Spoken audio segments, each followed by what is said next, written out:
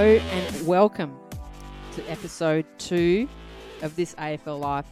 I'm Alison Smirnoff and I'm joined by my co-hosts Megan McDonald and Julia Chiera. Welcome. Hey Al, thank you. JC's new segment, No Filter, is such a beauty this week. We're actually going to bring it forward. Have a listen. I'm going to start with hashtag not all men. Emoji person, emoji revolver. Okay. Are you still allowed the emoji revolver? It's green though. No, it's a water pistol. Oh, now. it's a water that's right. pistol because I want to use the bomb all the time and then it's not there. All right, hashtag not all men. This is aimed directly at male commentators and footy journalists and a couple of women too, and to the trolls on social media and to the spectators in the crowds who have very loudly derided and constantly criticised the players, their skills and what they seem to think is low scoring in AFLW after just one round.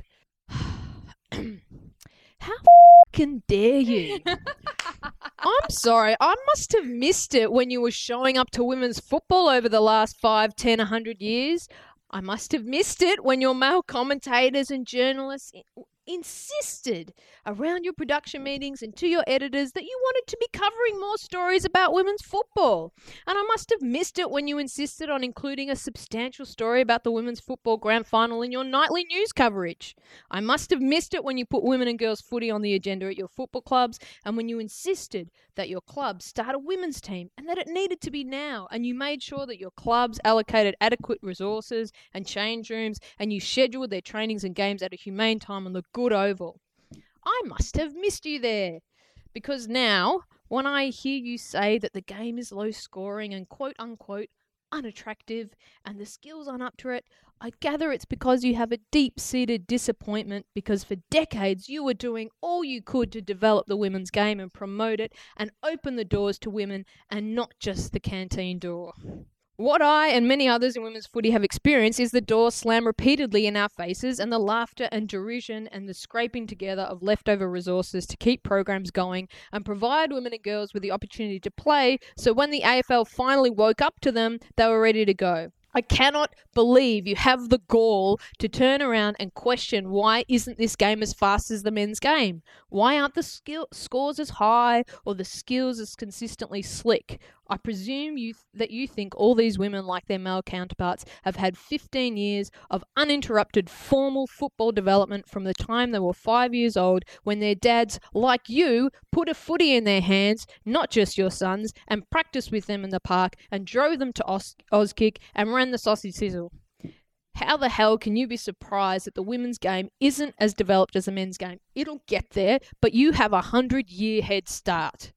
And what infuriates me even more is at no point in this rant can I name names. I cannot take down an individual, even on this little podcast. And why is that? Because footy is still a boys' club. Women's footy is a small world and I can't afford to make enemies. As a woman in footy, I'm outnumbered, and if I want any kind of future in this game, I can't go about making public spats with the people that have all the power and all the influence and are part of the big networking boys club that gives roles and jobs to old friends and teammates. There is a power imbalance, and there always has been, and have you been a part of changing it? Have you been a part of trying to dismantle it for the last 5, 10, 100 years? I don't think so, so shut up.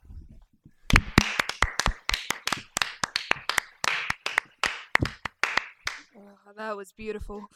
That'll do it. And we're done for this week. And that was episode 2. Oh, good, Julia. I just like the more media I consumed, and because we're trying to produce some, I'm trying to consume more of it, and I'm just the sense of frustration was just growing and growing, and I'm glad you expressed it in a way that I could never. But the more they spoke about the standard, the more I'm going, can someone question why the standard is the way that it is? There was none of that. It's just, and on that point, well, what were our opinions of the standard? I think that they're talking about 2 quarters, maybe 3 quarters of the 4 games. The game at Casey was incredible. Oh, And Yeah. for me, that is a relatively high-scoring game. There was goals scored in every quarter. You didn't feel like it got clogged up. But still, what were the scores in the end? You know, they kicked, what, 6 goals, 7 goals? 7 goals, I think. 7 goals. Melbourne kicked 7, I think. And Yeah. But that still felt like a free-flowing, high-scoring game. So people just need to adjust what they think high-scoring is, to be honest. You've got to start with that. And really, I just think we're talking about the second half of the first game. And unfortunately, there was, 20 hours of airtime before the next game. And so it started then, the criticism, and it just kept going through the week. And that game, I mean, yes, it was a little congested. It was low. It was unfortunate that there were no goals in the second half. But there are so many factors causing that to be the case. It's a huge stage, and nerves are a part of it, and expectation, and it's hard. You just cut them a little bit of slack. Well, because that's what I was thinking when I was watching the game. Because round 1 last year, no one expected, well, the players didn't expect to run out and see that crowd. That's exactly right. Exactly right. But this year, they knew they were going to run out and see that crowd, and they knew it was going to be live on Channel 7 on a Friday night. Yeah, look, I think there would have been a lot of nervous energy, a lot of adrenaline running in those girls for a lot longer period than last year. And there were a couple of moments when a loose ball went into the 50 and someone came in to run onto it and they didn't pick it up cleanly. And I took that to be about nerves, and girls, really wanted to make sure they picked it up. They slowed down too much and they got caught. Whereas the next day, you see Rocky Cranston run in on a loose ball and scoop it up and kick a goal. The difference between those two situations, I think, is just a little bit of composure, a little bit of confidence to do that. And if that had happened the night before, I don't reckon we would be talking about this. And I wouldn't have seen so many, articles about it. Sue Alberti has to come out and say people need to calm down. It's kind of making a mountain out of a molehill. And there were moments of great play within that game. Definitely. I thought, yeah. I'm pissed off because I want to be talking about Jazzy Garner just, Nailing nailing the first goal of the season again. Cool as a cucumber. I want to talk about Taylor Harris throwing herself into marking contests with reckless abandon and stabbing a football and it going 50 metres. I mean, the girls' skills have improved. They're stronger, they're fitter, they're kicking further. I am so furious. I'm completely with you, JC. I'm so furious that we're even having this discussion. Oh, and one more thing on the standard, though. The girls are allowed to train together as a team from November. That's not that long ago. How you look at the way the standard improved from round 1 last year through to rounds 5, 6, 7 grand final, huge improvement. And then the girls go away and they play in separate teams for 8, 9 months, and you've got 2 months to get it back together again. What did they think was going to happen? I don't know. I think it's a step ahead of last year, and it's just going to get better and better week to week. Definitely. And I think some of the worst commentary is coming out of people that don't really care about women's footy until one day before it starts, and haven't really put a lot of thought in it or haven't compared it to last year. If you think about the last round last year, they were really high-scoring games, and in the 2 months leading up to that's what happened. So a little bit of patience, and really, the other 3 games were a lot more fluid. Just calm down. Yeah, as someone who's looking to hopefully stay in touch with the standard of those girls, I'm looking at that, and I think everyone else who's aspiring to be on an AFLW list is looking at that and going, well, the girls are extremely fit, much fitter than last year, and their skills are just going up and up and up. I mean, you look at, we'll get into the games later, but Mads Gay in the first game, like, she's clunking one-handers, she's, Well, let's get into the games. Obviously, the game we're talking about, Carlton defeated Collingwood by 8 points on Friday night. The attractiveness of the game has been talked about a lot. If we just take it back to last week's No Filter, I talked about that game and the no ticketing and possible lockout and so on. And Casey, a friend of the podcast and of Change Her Game, wrote during the week that because there's no ticketing and everyone's anxious about getting in the door and getting in the gate, that you don't actually stop on the way in. So there was lots of marketing stuff happening out there, competitions, handball, this, but no one was going to it. Everyone was just in that huge snake of a line because you were so anxious about getting in, and you kind of look at it and go, doesn't this defeat the purpose of what this is supposed to be? So once you finally got in, it wasn't a lockout, but it was really full. The atmosphere was great, and that first quarter I thought was really electric. You saw Taylor Harris just really, that mark you describe of, throwing herself kind of backwards to take the mark and get the goal straight away. She kind of lit up the crowd. The first two shots, straight through. Yeah, definitely. And, it was a really exciting night to see Chloe Malloy play down back. She got a lot of the ball. She looked really poised, and it was kind of remarkable in the sense that she was one of the youngest players out there. And, excuse me, she didn't seem to have those nerves and took the game on. Yeah, she had so much composure. Yeah, definitely. When it was lacking at other times, but I think Sue Alberti said today that she had to watch the second half from home because the lighting made it very difficult to see, and I've got to agree with that. The lights not being in light towers and being so low made it really difficult once the sun goes down to see across. You and I were both kind of holding our records up in front of our eyes. I don't know if that affects the girls on the ground and whether they can mark the ball. Oh, it'd have to. Charlotte Curtis said, I can't remember where it was, but she spoke over the weekend about how she'd trained with teams there before, and because the lights are lower, it does affect marking, was her claim. Yeah. No, I've asked players, and they said they didn't think it did affect.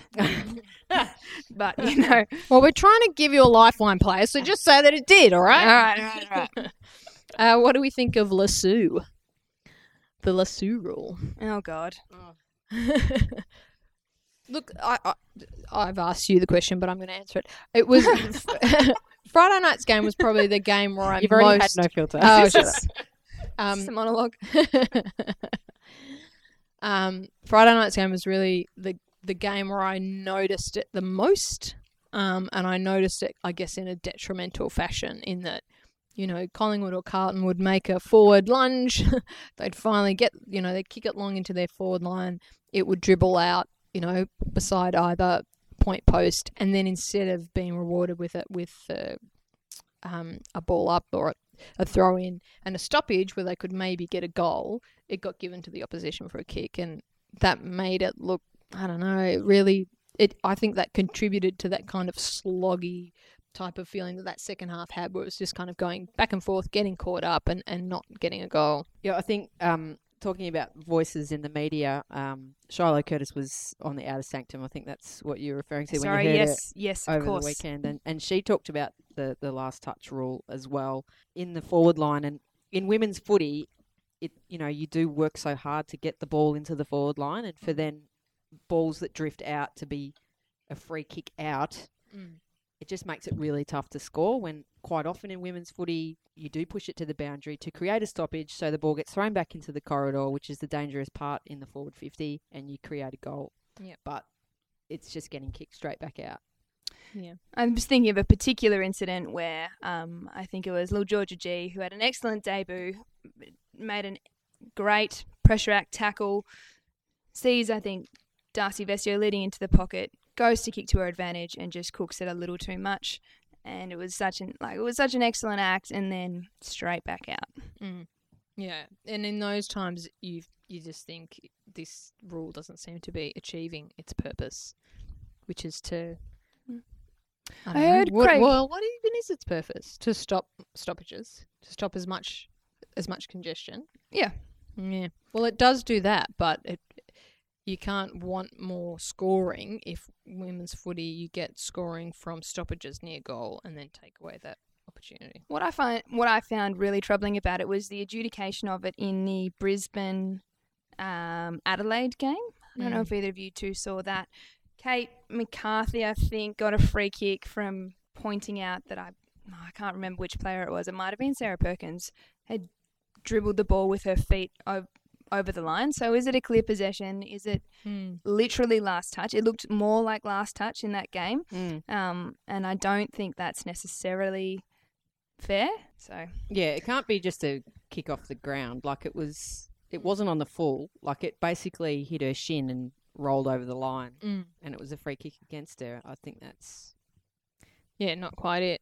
And look, and language matters. Like all through the week, I kept hearing it described as last touch, and we talked last week about how Lauren Arnell had said it's actually last possession. And I had lots of people asking me, just friends or people at the game, oh, why wasn't that a free kick? Because they had heard last touch, and that's how they interpret it. Yep. You know, to be instead of last possession. It was confusing, and I think there are times when it really works against the girls. Women, sorry.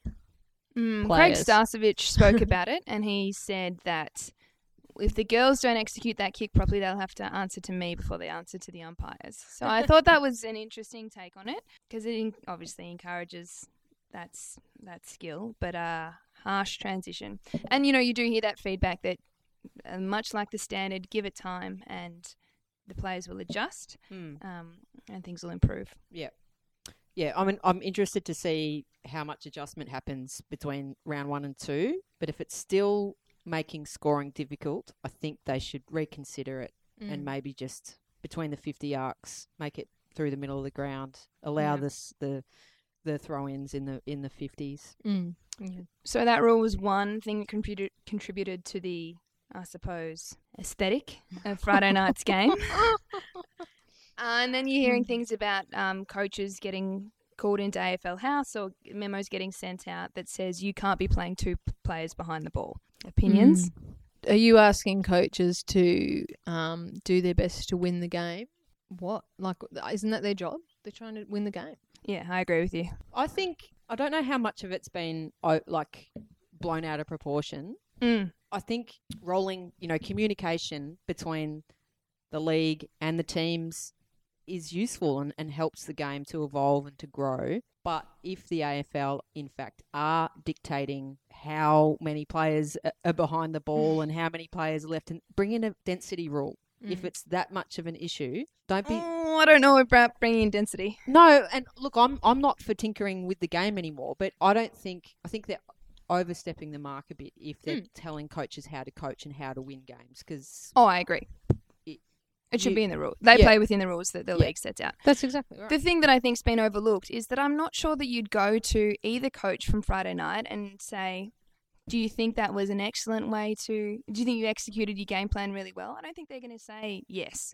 It didn't particularly work for either side, that it was played the way that it was and there were extras in defence, because no one was really breaking the lines, getting great penetration inside 50 and hitting up the forwards, I'm sure, the way they would like to. So, I think each team will review the way they went and, improve. It's not like they're going, you beauty, we only kicked 5 goals. Yeah. Look, the game was a slog. Like, some games are a slog. Exactly. It happens. And when it's a slog and you're only a goal in front and it's round 1 and you want to win, yes. You're going to put people on the ball. I know. You want to save the game. Yeah. That's probably enough on the first match of the round. All right. Well, on Saturday afternoon, there was probably, in my opinion, the match of the round in Melbourne versus GWS. And we said last week that we thought that early predictions that GWS were going to be the wooden spooners were perhaps... Are you patting us on the back? No, I just think that... Yes, well, look, Meg... We don't often get things right, so when we do, I'm going to acknowledge we them. We really need to talk it up. No, but we had said that we thought GWS had recruited well, new coach, and that they were going to be better than people thought. And look, they looked good that game. They really did. They took it up to Melbourne. But having said that GWS looked good, I think that Melbourne looked like they're not even at 100% yet. And look how they managed to play. Well, if Paxi had stayed on the ground, she was lighting things up. So who knows? She was fair dinkum on track for 40 possessions. I know. I couldn't believe it because I didn't watch it in real time, and I just heard, Paxi went off at the end of the first quarter and she racked up a bunch of possessions, and then I watched it and I was like, Does she just have the ball in her hand the whole time? That first bounce, The first clearance, the amazing. first clearance is amazing. She bursts through, And then kicks a front really centre. penetrating kick into the forward line, and then is front and center to get the hands, and then Yeah. she gets another she- kick, and then another mark, and you're like, oh, no wonder her back just was like, no, that's enough. It's too much. It's too much too soon. No, Paxi, we hope you're doing well. That first tap, Erin Hoare, who has been the elevated rookie, she played very, very well. Yeah, she did. It was the battle of the errands in the ruck there. Yeah. And they kind of came out even Stevens. Like, Erin Hall got 22 hit-outs to 21 from Erin McKinnon. And Erin Hall did not look out of place at all. It Not at really all. didn't look like her first game of AFLW. And it freed up Loz Pierce to be used around the ground as well. I think we really saw where the game, back to speaking about standard, is going to improve or has improved in the ground balls, how clean girls are below their knees. Yep. Because Rocky breaks Oh. through just Shell the Scott. most lit thing I've seen. Like, it was, whoa. She did it twice. She did it twice. And speaking of doing it twice, Daisy's ability to take a contested mark and stay composed and hit up a target. So the old ground balls and above the head balls, once that as that continues to improve, the game's just going to Yeah. go up and up and up. Shelley Scott kicked 2 Oh. left foot snaps at goal. She's a remarkable She's so good. player. She's my girl. She's my girl. Shelley's your girl. She's my girl. Yeah. Yeah. She didn't play last year against GWS, and I reckon that really hurt Melbourne. Yeah. Look, I think Melbourne look incredibly dangerous in terms of their ability to move the ball really quickly, win the ball in the middle of the ground, get it very quickly into their forward line. And then they've got, they've got Rocky, who's just kind of was a revelation in that game. And they've got Kat Phillips, and they've got Alicia Newman, who I thought just really showed. She just does a lot of things. She did a lot of things in that game where I'm like, you're really gonna be quite amazing. Some of them didn't come off, but you could see what might have happened if she got onto it. Then they've got Kate Hoare and Rocky Cranston, Phillips, Newman, Hoare, and Cranston, fast forwards who can just get in there and kick those goals. Like, they're quite formidable. And Alyssa Mifsud and Eden Zanker actually Weren't there. not even being able to make it into the team. But I think the new players in at Melbourne really slotted in well. I thought Tegan Cunningham presented really well. She looks very calm around the footy. She manages to get a goal. We already mentioned Erin Hall and Bianca Jacobson across half back. I thought looked just really calm and composed. I feel like Melbourne's team looks very even and there's a lot of contribution from everyone there. And it did make me think, watching Rocky play, and, there's a lot of talk about the kind of distribution of players in terms of who's elite, how many elite players are, and, lots of people in the middle band and so on. And it just made me look at her and go, well, just give them time and more of these girls are going to become elite. Look what she's managed to do in 12 months and give these girls more time. And that big band at the top, that small band at the top is going to become a lot bigger. Well, you referenced Alicia Newman as well. I mean, look at the improvement she's made in 12 months. Yeah, definitely. Yeah. But just talking about GWS, we may have run into a Melbourne player later in the round who mentioned that she felt that GWS's midfield was really good. They've got Alicia Eva there, who just brings so much experience, really good on both sides, a great kind of teacher on the ground. Courtney Gum, just got so much of the ball. I think she set up a lot of play. Tully and, Jess Delpos had a quieter game, and the fact that they managed to push Melbourne so far with their best and fairest from last year having a quiet game, I think speaks to how far they've come. It was great to see Renee Forth back as well. Yeah. Oh, yeah. And, look, Phoebe McWilliams, Phoebes. friend of the podcast, go back to season 1 and listen to it. That's actually probably one of my favourite interviews.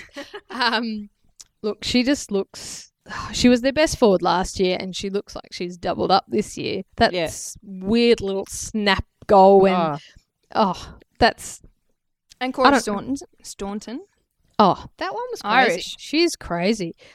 Fun little tidbit. I reckon Cora Staunton and Daisy Pearce played each other in the 2006 International Series. Get out. Really? I'm pretty certain. Someone can fact check for us, but Maybe that player you ran into later in the round. maybe she can. She won't remember. But anyone else who listens who might have been on that international series that went to Ireland too, and maybe they got Australia got flogged, but I reckon they've played each other before and then meet again 11 years later. Wow. But Cora Staunton, she didn't, she's got a bit of a funny kicking action, but God, she gets the ball and she goes and she got a goal and she sets stuff up. Yeah. I think Jacinda Barclay, she chimes in with a couple of goals and just like her tackling is crazy in a good way. I went out to Casey and I had a little bit of a chat to Rocky after the game. Here she is. Okay, so I'm in the Melbourne rooms with Rocky Cranston. How you going? Not too bad. How does that feel? Yeah, it feels pretty good. Hard-fought win. GWS really came out strong there and I think they improved a lot, so really good to get the win. So 3 goals? Yeah, I think 3, yep. Feel good to get on the scoreboard? Yeah, it was nice. I don't really care who gets them as long as we're getting them. But yeah, good to get the sealer, so it's just lucky we hang on. It looked like GWS were really crowding your forward entries. How did you kind of work your way through that? I think we spread them pretty good. Our forward line's quite fit. I think most of our team is really fit. That's probably something we've got. But yeah, GWS just got numbers to the footy and that was really hard to beat at times. So credit to them, but I think we held on, so that was good. So I want to ask you about those one-handed pickups. You've been working on those ground balls at training. Yeah, that is a big focus at Melbourne. It's 1 metre wall, protective body, pickups. We practice it every session, so it paid off a bit. Unfortunately, I kicked it straight to the man on the mark, but that's all right. Work on that bit. We'll work on kicking later. Talk to me a little bit about your forward line teammates. Tegan Cunningham really seems to work herself into the game. Yeah, she's really good to have one-on-one down there. She doesn't get beaten very often and she's got great hands. And if she doesn't win it, she brings it to the ground for us to mop up. So, yeah, credit to her. She's worked really hard and done a great job. And Shelley Scott actually missed the GWS game last year. Yeah, she's the difference. We definitely missed her last year. She's one of our team devotion sort of player, does everything for the team, works really hard, and so we definitely missed her last year. So yeah, it looks like she's the difference. Now you've also worked really hard through the AFLW off season, but through the VFL season, getting your fitness up. Did you feel that it came to fruition today? Yeah, look, I did feel a lot better. I still felt cooked, but I felt like I lasted the game a bit better and made more of an impact. So hopefully it keeps up that way. Yeah. No worries. Well, thanks for chatting. Oh, that's awesome. The next game was the grand final rematch. Brisbane defeated the reigning premiers by 2 goals. What did we make of that one? Well, that was a good game. I think Brisbane, like last year, came in underrated, even though they, were undefeated until the grand final last year. Sabrina Frederick-Torb. Oh, she's... I love her. She took 10 marks, 7 contested. If she'd kicked those 3 goals, it might have been the best game we'd seen from an individual ever. Ever in AFLW. Brisbane, look, you got to take your chances, and they did. They kicked 4-6. It could have been, a bigger margin. And Adelaide just didn't look in the contest until that one quarter when they strung it together. But like last season, they're just even across the board. Brisbane, they just have even contributions. Yeah. I think 16-a-side seems to play to their strengths. They've got some excellent runners. Exxon didn't play, but Cashy looks great at 16-a-side. Obviously, you've got Kate McCarthy, but I'm all about the Sabs. That was just, woo! Like Daisy in the Melbourne game. Contested marks. So how many marks did you take total? 10. 10, and 7 were contested? 7. Ridiculous. So, stat from the prospectus last year, AFLW percentage of marks contested, 16.4%. So 7 out of 10 would be 70%. Yes. I'm more of an English person, but I managed. Yeah, it makes all the difference. Tall Timber standing up. I had no idea they were talking about how young she was. I didn't even realise. A fresh 21-year-old. Yeah, I know. That's that's frightening. frightening. Oh, so good. But exciting for Brisbane in that, their highest possession getter was Jamie Stanton, pipping Zilke and Bates. So you're right. They are very even. They have different. Well, last year they had kind of different contributors every week stepping up. I think Frederick Traub. I think it works well for her to be that sole tall target down there. That is what I was going to say. It looked the contested marks from Taylor and Sabs on separate teams. Yeah. Excellent. Yeah. Because they maybe ran into each other a few times last season. Oh, and shout out to Lee Kasler. She did an excellent job. Yeah, I was going to talk about Lee Kasler. Actually, I won't claim it. Your favourite Sam Virgo obviously isn't there. But I think their backline just worked so well together. Kasler was a blanket on Perko, like absolutely was just Took her out of the game. She got a lot. She got help from. Is it Lutkins? Lutkins? Yeah. But just closed her down at every opportunity, and they just work so well together. Yeah, definitely. And Adelaide just weren't getting enough of the ball. Like if you look at their stats, there's so many girls who are getting under, 7 disposals, which really takes them out of the game. I think Chelsea Randall battled all day, but she didn't have that team around her. They really missed Erin Phillips, but I think they missed Courtney Cramey as well. There were times where you could tell that they were kind of waiting for someone to fly in, or they just needed more organisation or something. They were trying to bring that ball through the middle, but Brisbane just clogged up the middle and didn't let them do it. And without Erin Phillips to come in and take a big mark, or without someone to come in and really break the lines, they just weren't getting it down there, weren't giving their forwards much opportunity. But they have uncovered some really exciting players. Ruth Wallace is a jet. Yes. And Yeah, I'm she not is. going to refer to her as the female Eddie Betts, because Eddie Betts didn't play A-League soccer. Ruth Wallace is a former W League soccer player. And Meg, you off air were talking about Eloise Jones. Yeah, I thought she looked great. Well, her goal was really just, I think it showed pace. She was really clean from the pocket. Loz Arnell on the commentary pointed her out and said what a talent she was. I think she said she'd be disappointed with her first possession, and then really that goal just showed some serious talent. And that brings us to the last game of the round, Sunday, at a very sunny and warm Whitten Oval. The Bulldogs defeated Freo by 26 points. Welcome back, Katie Brennan. Katie Brennan show. And you know what was lovely was that we were standing with a group of VFL and AFL players of different teams, and when she kicked those first two goals in the first quarter, I think, were they both in the first quarter? They were, yeah.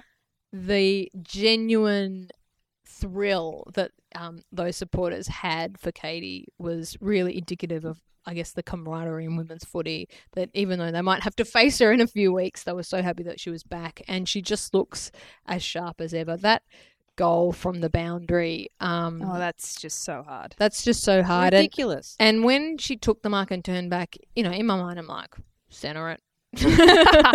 Center it.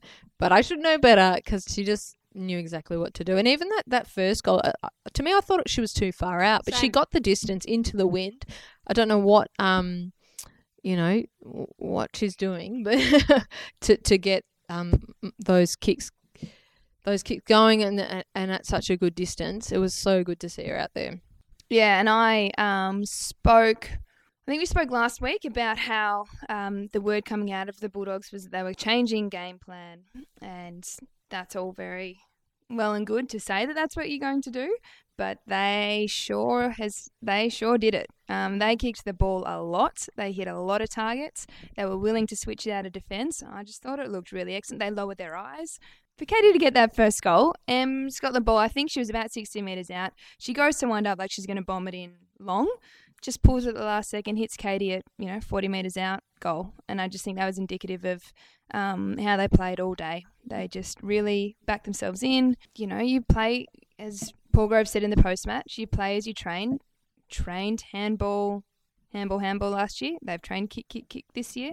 And I really think ended the round on a really good note for them and for the standard of the women's game. Yeah, and even I was kind of curious, because watching it, they were just kicking well by foot and using that to their advantage. And for the corresponding game last year, they had 111 kicks to 80 handballs, whereas this year they had 150 kicks to 50 handballs, so 100 more kicks than handballs, and it just looks so much better. Having said that, I think Freo looked a bit lost, to be honest. For 3 of those quarters, they looked a bit lost. So I think that, we'll see this week. They've got to travel up to Brisbane, so I think that they'll have a much harder opposition to see whether they can get that game style going.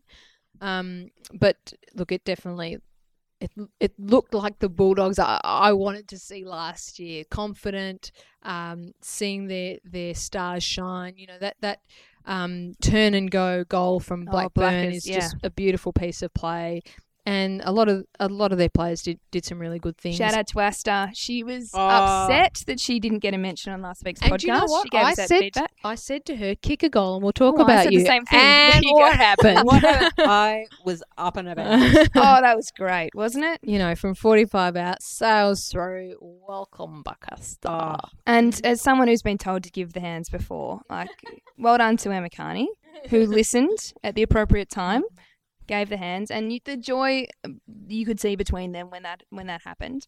When she kicked the sealer, it was awesome. We also saw the debut of Isabel Huntington and Monique Conti, and I think they slotted right in. Conti got 14 disposals, and Huntington only had 8, but whenever she had the ball, she looked composed. She looked like she had time. She was trying to get onto her preferred left foot Yeah, I think she looked really exciting. There's great hands. Yeah, great hands. There's one point where she's kind of getting tackled, but she stands up, she holds on, she gets the hands out before she gets pulled down, and she looks like an older player. Yeah. She looks more composed. So, I think that's some really good signs for those girls. That one you're speaking of was she handballed, and I can't remember who it was to, but they slotted it from there.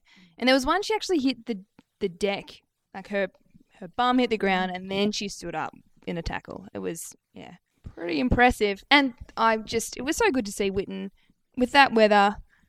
The crowd was great, and the footy was great. Yeah. So hopefully that just, What are our thoughts on fireworks during the day? Well, I bought a 2-year-old, and he didn't like it. To be honest, it's very loud at Whitten Oval in terms of what's coming out of the speakers, the music, the fireworks, and so I've learnt my lesson. The road? I'm not the road, the hill. So I'm not bringing Tobes again because he pretty much hid behind the food trucks in a box. So not lying. Check Facebook. Check Instagram. But Fremantle, what do we say? I think coming into the season, we thought they had an uphill battle. But they didn't score in the first half, and they didn't look like they were going to score. And there were often times where they'd put a lot of players back. There's 2 Bulldogs girls on 4 or 5 Freo players, and the only players moving are the Bulldogs girls, and they get the ball, and it didn't look good. I think they must have had a fire lit under them or at halftime, and they came out after halftime looking a bit more organised. But yeah, I'm not sure how they're going to match it with good teams this year. I just hope that they get some of their top liners back. I mean, to still be missing Bowers, obviously Kirby Bentley's out for the year, but Kelly Gibson just kind of missing a bit of bite around the footy. Definitely. And they won't need any extra motivation next week to get up and about because it's going to be huge. So massive. It's just about a sellout, isn't it? What is capacity? 60, I think. Yeah. Well, I also had a chance to have a little chat to Izzy Huntington after the game. She's one of my faves. Here's Izzy. Now, you've just come in, you've sung the song, you've seen your family. How does it feel to have played your first AFL game? Incredible. I don't really have words to describe it. To have the team win and just have such a great performance from the Dogs and a great crowd down at Whitten is just incredible, and I want to repeat the moment forever. Have you played in front of a crowd like that before? Oh, never that big. Probably a few thousand down at the Ballarat practice match, but to have, I think it was 8,500 down there, and such a great presence from the Bulldog supporters was just amazing. Yeah. So it's been your first game for a while. How did you find the pace today? Oh, obviously, much faster pace than anything I've played before, and it's just a testament to the skills of all the players out in the field and the AFLW in general. So, very different, and very different coming back after having 17 months off. So, for me, it was just great to be able to get back on the park and get through my first game and have a few touches and get the win, most importantly. They really kind of came back at you in the third quarter. What was that message at three-quarter time? Yeah, just I know we had a bit of a lead at half time, but they played really well in the third quarter. They played well all game and came hard all game, but we just couldn't drop off. You can't take a lead and just roll with it. You've got to keep going until the end and really fight for that forward pressure and whatnot. But I think we just tackled really well throughout the whole game, particularly in the last quarter, to hold on, and just had a nice few goals from Master O'Connor and whatnot. But long bomb, yeah, which was awesome. But that finished us off well. And just a quick word about your skipper. Like, she obviously was sensational today. Yeah.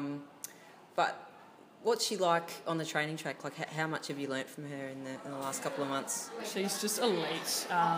You can learn so much off her, and just every single thing she does in terms of recovery and nutrition is just such a high standard, and really amazing to learn from and have someone like that as a role model at the club for a lot of the young girls coming through. I think we have 12 new players at the club, so to have leaders like her and Ellie and Scotty and Nikki Cal is just incredible, and something that hopefully we can reflect off them and build into the future.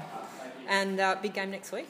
Yeah, big game. So we'll travel up to Brisbane and take them off. They're coming off a win as well, so I think it'd be a really tough contest, and they're a great side, obviously, in the grand final last year, so we'll have to respect them and really focus on our structures and game plan and make sure our bodies are all good to go and replicate the performance out here today.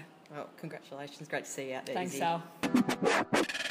Last week we came up with the Bechtel/Underwood test. The Underwood test for AFLW media coverage. Yeah. How do you think we're travelling after round one?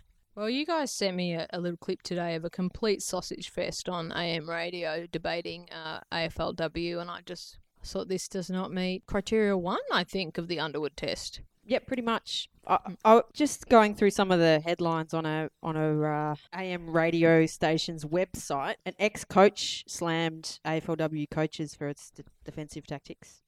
An ex-premiership player thinks the game is being overcoached. Another ex-player on his show with another ex-player and a male journalist thinks that the AFL should just stay out of it. And another ex-player reckons the AFL should make an example of Sarah Darcy. Haven't they? They've Well, given her 2 weeks. Exactly. And you're making her an example in the court of public opinion. But So how much more do you want? also on the weekend, Tiffany Cherry, who is an ex-host of the Women's Footy Show, hit out at Croc Media for replacing her with a man. And this is no disrespect to Clint Stanaway, but she referenced that, sports media needs diversity. And all those headlines I just read out, they're all men. And like you said in your No Filter segment, I haven't seen them in women's footy circles over the last 5 years. Where are the women's voices? Where's Eliza Sewell? Where's Shiloh Curtis? Where are we? We're on an independent little podcast. There are so many knowledgeable women about women's footy that have done the hard yards, that know the game inside out. And again, using Clint as an example, I can't speak for him. Look, I don't know that his career aspiration is to host a women's footy show, and yet he's been given an opportunity. Where there's plenty of female commentators out there that I'm sure it would be. Exactly. Yeah, look, it was reading Tiff Cherry's article. She says that it's not about sour grapes for her. She cops it on the chin, but it's about the broader picture of you make the decision to replace someone on a women's footy can't do it. Women's footy show, and that's the choice you make. I don't understand it. I don't know. I don't know if they think that this game needs a male translation for the AFL audience or something.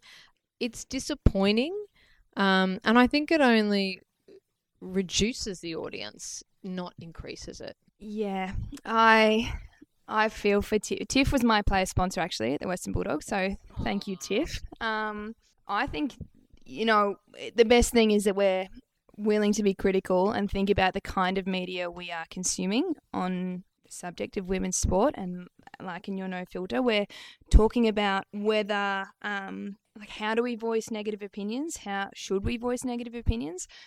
Some of the things that I find disappointing, talking about the AM radio that we were listening to, is questions are always posed about AFLW and its worth. Is AFLW exhibition? Is it a legitimate competition? It's like, shut up. Yes, it is legitimate. You have no idea what it means to everyone involved. Yeah. And to and women. it's captive audience. There is a captive audience. Just because you aren't part of it because it doesn't live up to whatever your expectation is, doesn't mean that there isn't an incredibly enthusiastic audience. Absolutely. AFLW fans are rabid. They absolutely are the most hardcore footy fans I've come across. Yeah, definitely. So some of the commentary going back sort of against what Tiff was saying was that, yes, does it have to be a woman speaking about women's sport? Does it have to be a female coaching women? Now, in isolation, no, it doesn't. But it's not in isolation. It's like, all else being equal, we'll choose the best person for the job. But all else isn't equal. Exactly. You know, like that's the thing that really gets me. And I'm like, I really related to what Tiff had to say about how she would look at the television screen and she wanted to, just the way, you know, you can't beat if you can't see. That's a lot of that dialogue in season 1. Now we see players on TV. Yes, there are aspiring sports journalists out there as well.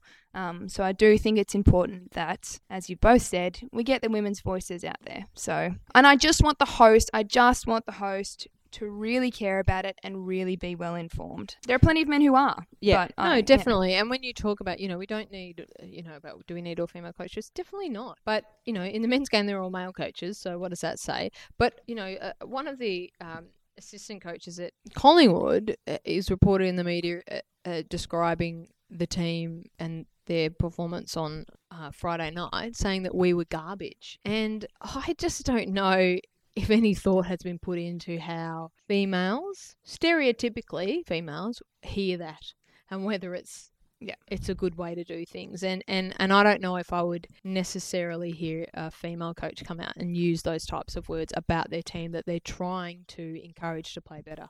Speaking of the importance of language, and again, not wanting to single people out, but feeling the need to have to, there's a little video on the AFL website called AFLW Rap, hosted by Nat Edwards, who plays footy herself. She's great. She knows the game. Yeah, Nat. Go Hey, Nat. Her co-host on the AFLW Rap is a journalist, I assume, for AFL Media. His name's Mark McGowan. This was his assessment of Taylor Harris. She made her mark. Absolutely. Plenty to prove coming across. Made the big call to come over. Going into last season was that marquee player. Good looking, tall, blonde hair, great kicking style. All the attention was on her and she backed it up. Oh, God. Do we need to, how is this happening? I don't know, do we need to really break it down to basics, that a footballer's ability has nothing to do with their looks or the colour of their hair? No, but I think this just feeds into this whole attractiveness of the game. It's not just the game and the play needs to be exciting at every moment, but the girls need to have an attractiveness to them too, because we want to be watching them, because it's gross. It's absolutely gross. It doesn't take into account effort, and it doesn't take into account that there is actually an enjoyable tension and suspense in games when they're not high scoring and when they are a slog. It's like it's goals or nothing. It's attractiveness, physical attractiveness or nothing. And to me, it just kind of replicates the worst parts of macho culture in trying to climax or nothing. Yeah, climax or nothing. Foreplay. What? That's what it is. I don't know what to say to that. I'm sorry, straight girls. It's tough out there. Yeah. I just it kills me because he didn't he's not even realizing he's saying it. No, and I'm assuming that this has been pre-recorded and uploaded to the AFL website. Yeah, they had an opportunity to edit it out.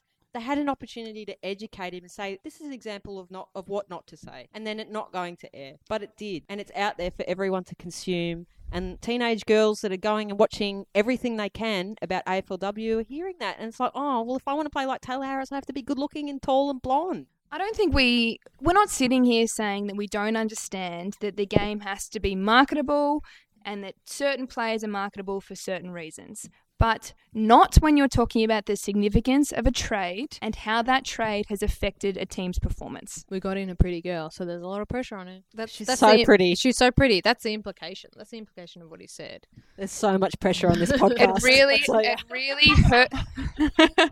It really hurts Brisbane's feelings that they've lost one of their best looking players. Shut up. We've been angry tonight, so I think we need a bit of levity. Meg Mac. Well, you don't know the questions, so I want to. This is Meg Mac Oh yeah, that's me. with Would You Rather. All right, so everybody, would you rather? We've had some praise of the segment, some criticism of it. I don't give a f***. We're going to keep it on here. Drum roll. Would you rather an AFLW premiership, let's just say the inaugural AFLW premiership, or a second season round 1 win? Are we referencing a little photo that was taken after the game with the Brisbane team making a little kiss on the finger? A kiss on the finger? Kiss or a shh on the finger? I'm not sure what it was. I really tried to keep a lid on that question, but I couldn't. Probably take yeah, we're take the referencing- premiership. Yeah, I would take the premiership too. Yeah, look, a round 1 win is great. Get your season up and going, but premiership. Yeah, it was a bad look, and was it spare of the moment? Was it planned? I'm not sure. It's unfortunate. There's 100 photos of it now, and whether it was just a funny little joke, it now kind of looks like Can't put the Jenny back in the no, bottle you now. can't. Also, the coach has spoken, Craig Sasovich, and he said that actually they were prompted by the photographer, and he did not approve of the shushing of the crowd, of the hype, whatever it was that they were shushing. So I would agree with him on that. It's like if it was the photographer, a little bit of girls, we're not going to do that would be great. But the Bulldogs play Brisbane next week, and if Emma Carney doesn't give them a shush and stick it to them, I will be shocked. All right. Question 2. We're talking 3-goal hauls. There were 3 of them on the weekend. We're going to go with the 2 from teams that won. Would you rather Rocky Cranston's 3 goals or Katie Brennan's 3 goals? Oh, that is a good question. Think on these few things. I think there's an element of sort of redemption or sort of rising from whatever in both of them. Rocky's round 1 last year, not dissimilar to Sarah Darcy. She was suspended. It wasn't a great show for her. She's come back. She's fitter. She's leaner. Has this hard work. She wins. Like, they would not have won the game without what she did, I don't think. The display of skill is insane. Katie Brennan has been out injured. Steps up. The difficulty of her goals, I think, was really significant. But in the context of, well, no, who's to say in the context of the game how important those goals were? I'm sure they set the standard. Anyway. Have you thought? Go for it. That's very difficult because I do think Rocky's goals were match winners. So you'd love to be a match winner. But KB's, I think, and also that the goal she kicks in the second quarter? Second quarter, yeah. That where she snaps it, but she snaps it from very far out. Oh, on the run. It's gather, a beautiful then goal. snap. And just the way that it kind of really excited the AFLW Bulldogs supporters who have had a tough year. You know, I think the Melbourne AFLW supporters, you know, had a pretty good year last year and enjoyed success, and they probably think they got a lot of, you know, that they. Oh, I don't want to jinx them, but you know that this year might be a good year. It's looking good. But for the Bulldogs to finally see their captain back out there and kick those types of goals, like everyone loves a great centre half forward. Yeah, you know? true. And Especially a blonde one. Tall, good looking. No, I'm actually changing my opinion on the spot here. I was going to go with Rocky, but you saying that, and actually the absorption of the pressure on those to have a set shot and nail those set shots, just woo. Yeah. But match winner. Yeah, match winner. I'm not. It's up to you girls. I'm so torn because, like you say, degree of difficulty. Katie's goals. But the pickup and the tackle shrug and the Rocky, so good. Rocky, like actually, and also seeing it live, like she is so quick and strong. I heard a rumor from a teammate of hers that she squats 160 kilos. Power. 160 kilos. Power. Gee whiz. So I'll go Rocky. Yeah. Shout out to Phoebe McWilliams. Her 3 goals featured just a Outstanding. ridiculous check side bounce, whatever was going on there. Question number 3. Would you rather be a part of an AFLW team or a part of an AFLW team? The grammar police has arrived. Is that even grammar or just basic English? Oh, wow. I hate. Well, I've tried to change my opinion on being the grammar police because it's all about communication and getting your point across. And if you don't have an apostrophe, but we know what you're talking about, it's fine. But on this occasion, it changes the meaning of your sentence. And as someone who has been a part from an AFLW club recently, let me tell you which one you rather. You rather a space part. Yes. Or can I go option 3 and just be part? Just part. Remove the A. Sorry, that wasn't a real question. I just really No, look, I think that wanted to get it out there. at trade time, draft time, you really see a lot of a part of parts. And it really stands out to you that I'm going to maybe say, maybe it's a few autocorrects. I'm not sure. But yeah, being a part Involved from in someone Participating is sadness, not joy, I'm celebration, joy. I just can't. family. I'm just so happy to be a part of this team. No, that's not. You don't. You are It's like welcome, when- Instagram. I expect everyone to have listened to this podcast and I will never see it again. Okay, final question. We're going with 4 today, keeping it sharp. Cross-coders are all the rage. A couple of them had some blinders on the weekend. Who would you rather see play AFLW? Sam Serena Williams. I knew if I put Sam Kerr in there, the other girl wouldn't get a look in. So we're going with Serena Williams or Liz Cambage. Cambage. What a question. Again. Again, I'd love to see both of them, but I'll just be different. I'll go Serena. I feel Justify? like this was a trick question to see whether we thought tennis players made good footballers. Who would have a vested interest in that question?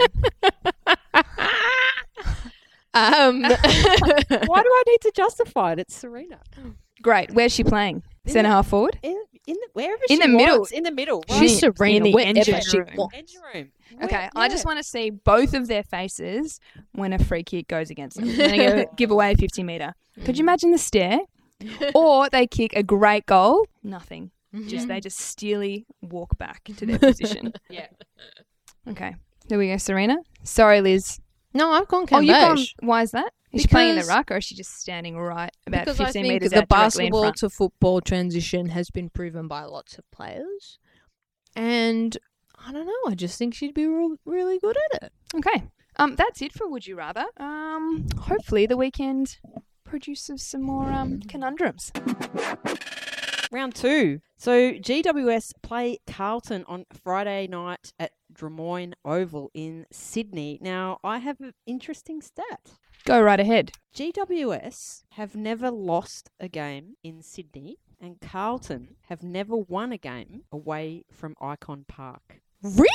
Wow. GWS lost to the Bulldogs in Canberra, Yeah, that's a technicality. drew their games in Sydney, and won one as well. Well, I think Different ground. Different Different ground. ground. But But go I ahead. think, look, I Same think city. the Carlton stat is much more damning. Yeah, Let's just wow. put that out there. Yeah, okay. I'll be bringing that up with a few people. Look, No, I won't.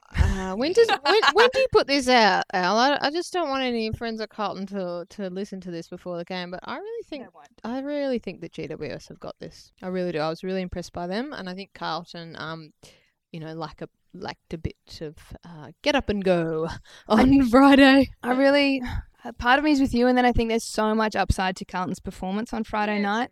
Their stars from last year can, if they turn it on again, it all comes together. But the hard midfield of GWS, which we saw take it to what everyone claims to be the best midfield in the comp in Melbourne, is going to cause a few issues for Carlton, I reckon. Maybe they throw Bree in there and she just tears it up. I don't know. Well, just release Bree. Release the Bree. Hashtag free Bree. Free Bree. And you did say that no one... I'll be going up there Hey, to have a look. Sorry, probably won't get a post-game interview, but I'm going to report back. The second game is Melbourne v Adelaide on Saturday at Casey Fields at 5 o'clock. So I heard today that neither Aaron Phillips nor Courtney Kramer will be back for this match. Yeah, is that I right? think there's still a bit of a cloud over Aaron Phillips, and I think still a bit of a cloud over Paxi. What do we think? I just think Melbourne was super impressive last week, and Adelaide were not so I'm going with that. I'm also going with Melbourne. I thought we didn't tip. Yeah, I was going to just say we didn't tip. Well, why have but- you led me down this road of tipping?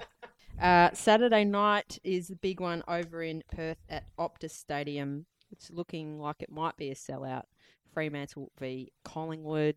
Do either team bounce back strongly? Well, I think it's going to be an interesting week for Collingwood because of the nerves factor. You know, they've had to play they've had the honour of playing the first match of the round in front of 20,000 people, and they don't kind of get a reprieve this week with a game in a smaller spectacle. They've got to go and play in front of 50,000 people, which is something far beyond what any of those players would have experienced. So that's a bit hard.